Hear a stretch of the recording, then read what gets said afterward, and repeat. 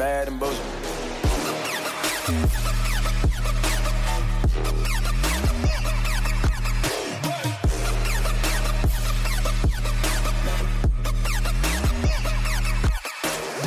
Welcome to the Bad and Bitchy podcast. I'm Erin. I'm Erica. And I'm hungover. Wow. Hi, hungover. How are you? It's actually Dr. Hungover. So, David. I was going to make a joke and I'm not going to do it. David. Thank you. How was your election night? I spent it with you two. So it was fabulous. So it was great, virtually, of course, on this Big Shiny Takes live stream, which was very cathartic. Yeah, it was nice to suffer with friends, and I feel it was nice to suffer with a bunch of bros. Yeah. Well, and you too, and then Nora Loretto joined. It was probably one of the more diverse panels of coverage. I know. You know what? You're absolutely right. You're absolutely right. Low bar, but still. And I was 3 minutes late to joining the recording because I was ordering donuts because I'm so hungover. And old. But I'm a little bit numb because we all saw this coming and then it happened. And what do you do? Yeah. Well, knowing something and experiencing it are two different things. But Very also, true. I think it was actually worse than we expected. Was it? I mean, the Liberals didn't gain official party status. The PCs. No. And it was more seats than in 2018. That seems worse. 80 plus. Yeah. And I was talking about turnout a couple of days before, and I said, this is something I pay a lot of attention to and I've studied. And so I was looking at it thinking like, you know what, it's going to be bad. Let's set the over under at 50 and bet the under. But I was thinking like 48. Not 43. I was stunned it was that low. I expected low, but I actually thought it'd be even higher than that. But as I say, you never go broke betting against democracy. That's a good bet. That's a good bet. Don't vote against Brady or democracy. Two things that are utter shit, but deliver in their wretchedness. What about Steph Curry? I mean, I guess he's a good guy in theory. You don't want to. Yeah, I think so, right? I think so. Yeah. But the numbers are truly wild. I mean, the NDP lost 800,000 votes, but they the Ford PCs had fewer votes in 2022 than the NDP did in 2018, which tells you something. Sorry, can you say that again? So the Ford PCs in 2022 had fewer votes than the NDP got in 2018. So if the NDP had, all things being equal, had the same turnout this time around than the other, they would have had a real shot at government. Yikes. So let's really delve into this, voter turnout thing, because I think this is a huge issue and nothing makes me more annoyed than people who just are very apathetic about voting. And I get that this wasn't an election that fired voters up.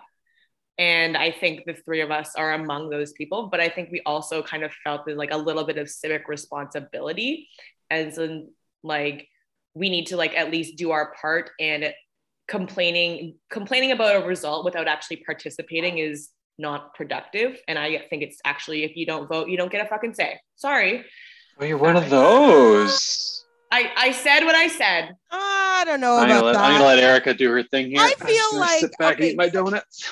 So Matthew Green tweeted something this morning that said, for anyone in Ontario who still believes that people get the governments they deserve, know this. People on ODSP don't deserve, nor can they survive another 4 years of Doug Ford. Neither could people living in long-term care, nor nurses, PSWs, teachers, students, or minimum wage workers. And you know what? I feel like there's some truth to that. I feel personally called out, by the way, because I have said that on this podcast more than once, that people get the government they deserve. Mm-hmm. I don't know. I feel like maybe I should nuance that a little bit. I mean, we get the government we deserve because no one fucking showed up to vote. Yeah, but like David said, if the NDP had had the same turnout as they had 4 years ago, then it would have been. But what did the NDP do to give Listen, people I know. a reason to vote?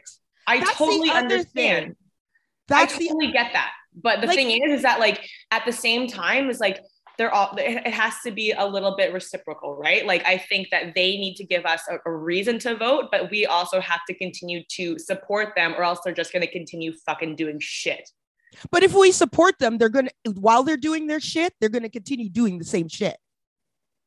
That's the problem. I mean, it's not like they're going to learn. I mean, I guess we won't really know because voter turnout is just going to continue to decline. I'm not surprised, and I'm not at the same time. So first of all, I barely voted last night, and I have a perfect record when I'm in the country. There was some time. You don't advance vote? Huh? You haven't advance voted? Like mailed in before? Like I'm going to be out of country voted? No. Oh. Yeah. So there. I didn't vote those years. So anyway, I think I was young too. Anyway, I feel as though the voter turnout is more indicative than a result.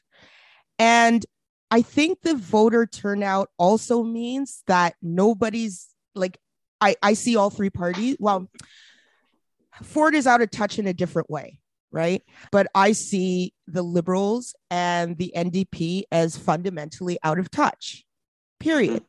They used your typical party politics, your typical party platform. They came to a gunfight with a knife, okay? That's basically what happened in this election. I look at the NDP and I'm like, okay, I'm not wasting another vote on Andrea Horwath. Sorry. She should have been gone since 2015, to be honest. I registered a protest vote. I won't say who. Anyway, I protest voted for the first time ever in an election. And the reason is I don't know.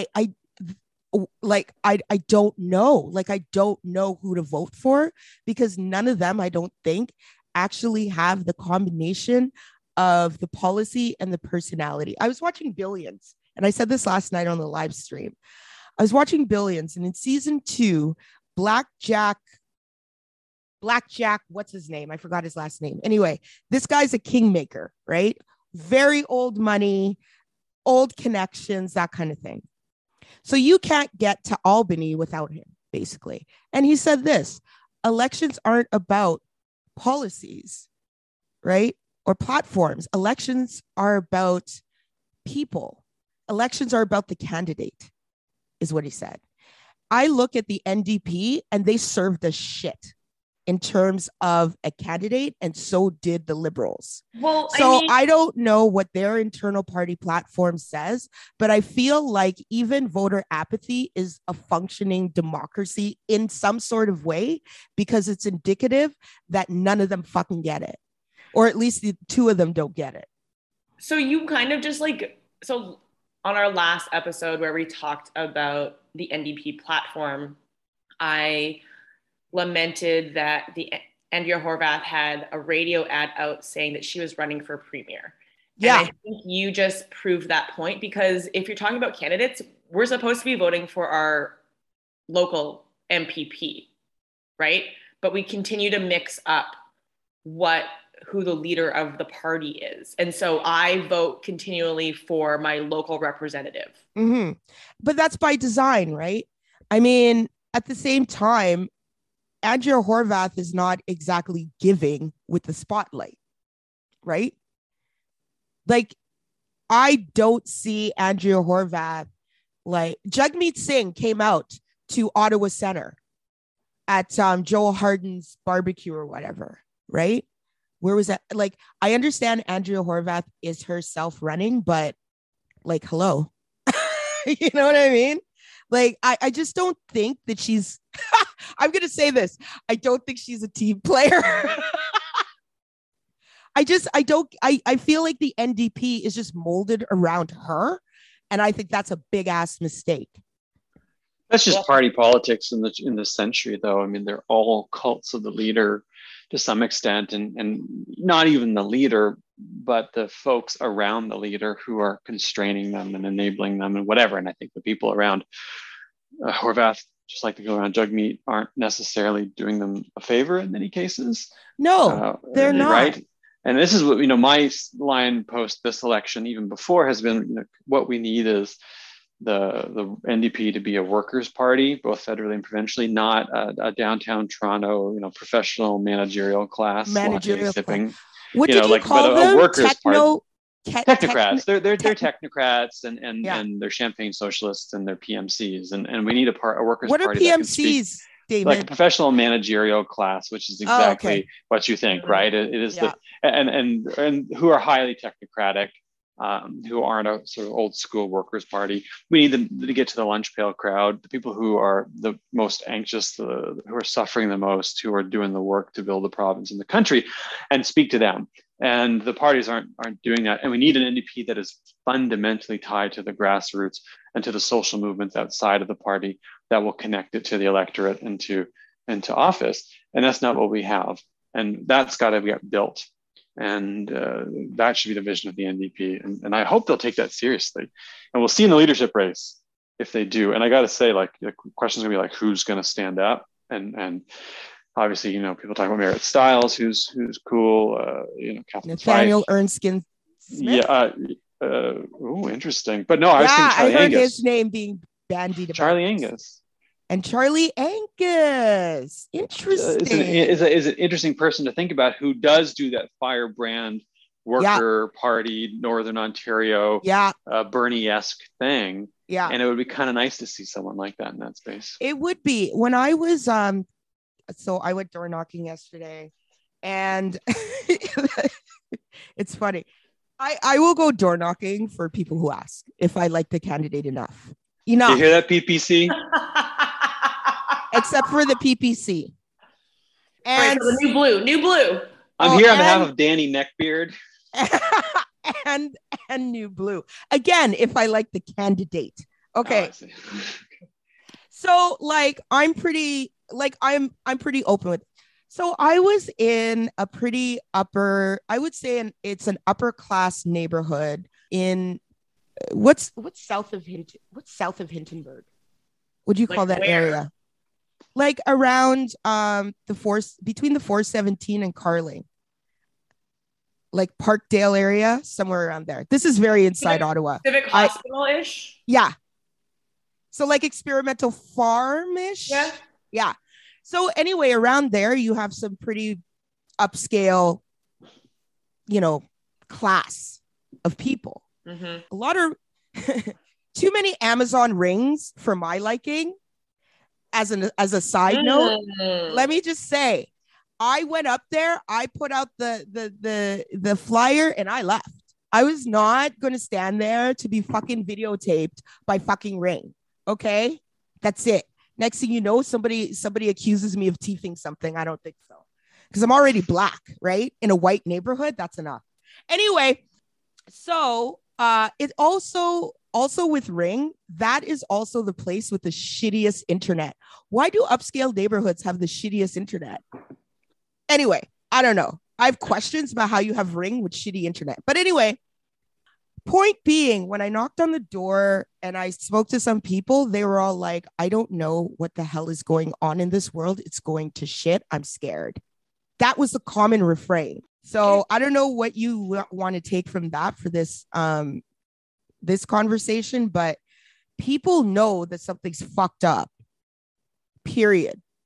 And I remember I was on CP24 this week, and one of the quote unquote pundits was like, oh, people are tired of COVID. I'm like, I almost was like, which people? Okay, there are people still suffering from COVID, and literally the technocratic class and the political class has decided that we're turning the page. We're not going to talk anything about it. And we wonder why people didn't show the fuck up to vote for the people who don't even recognize that they're still suffering. On that note, Erica, David, it's been a slice.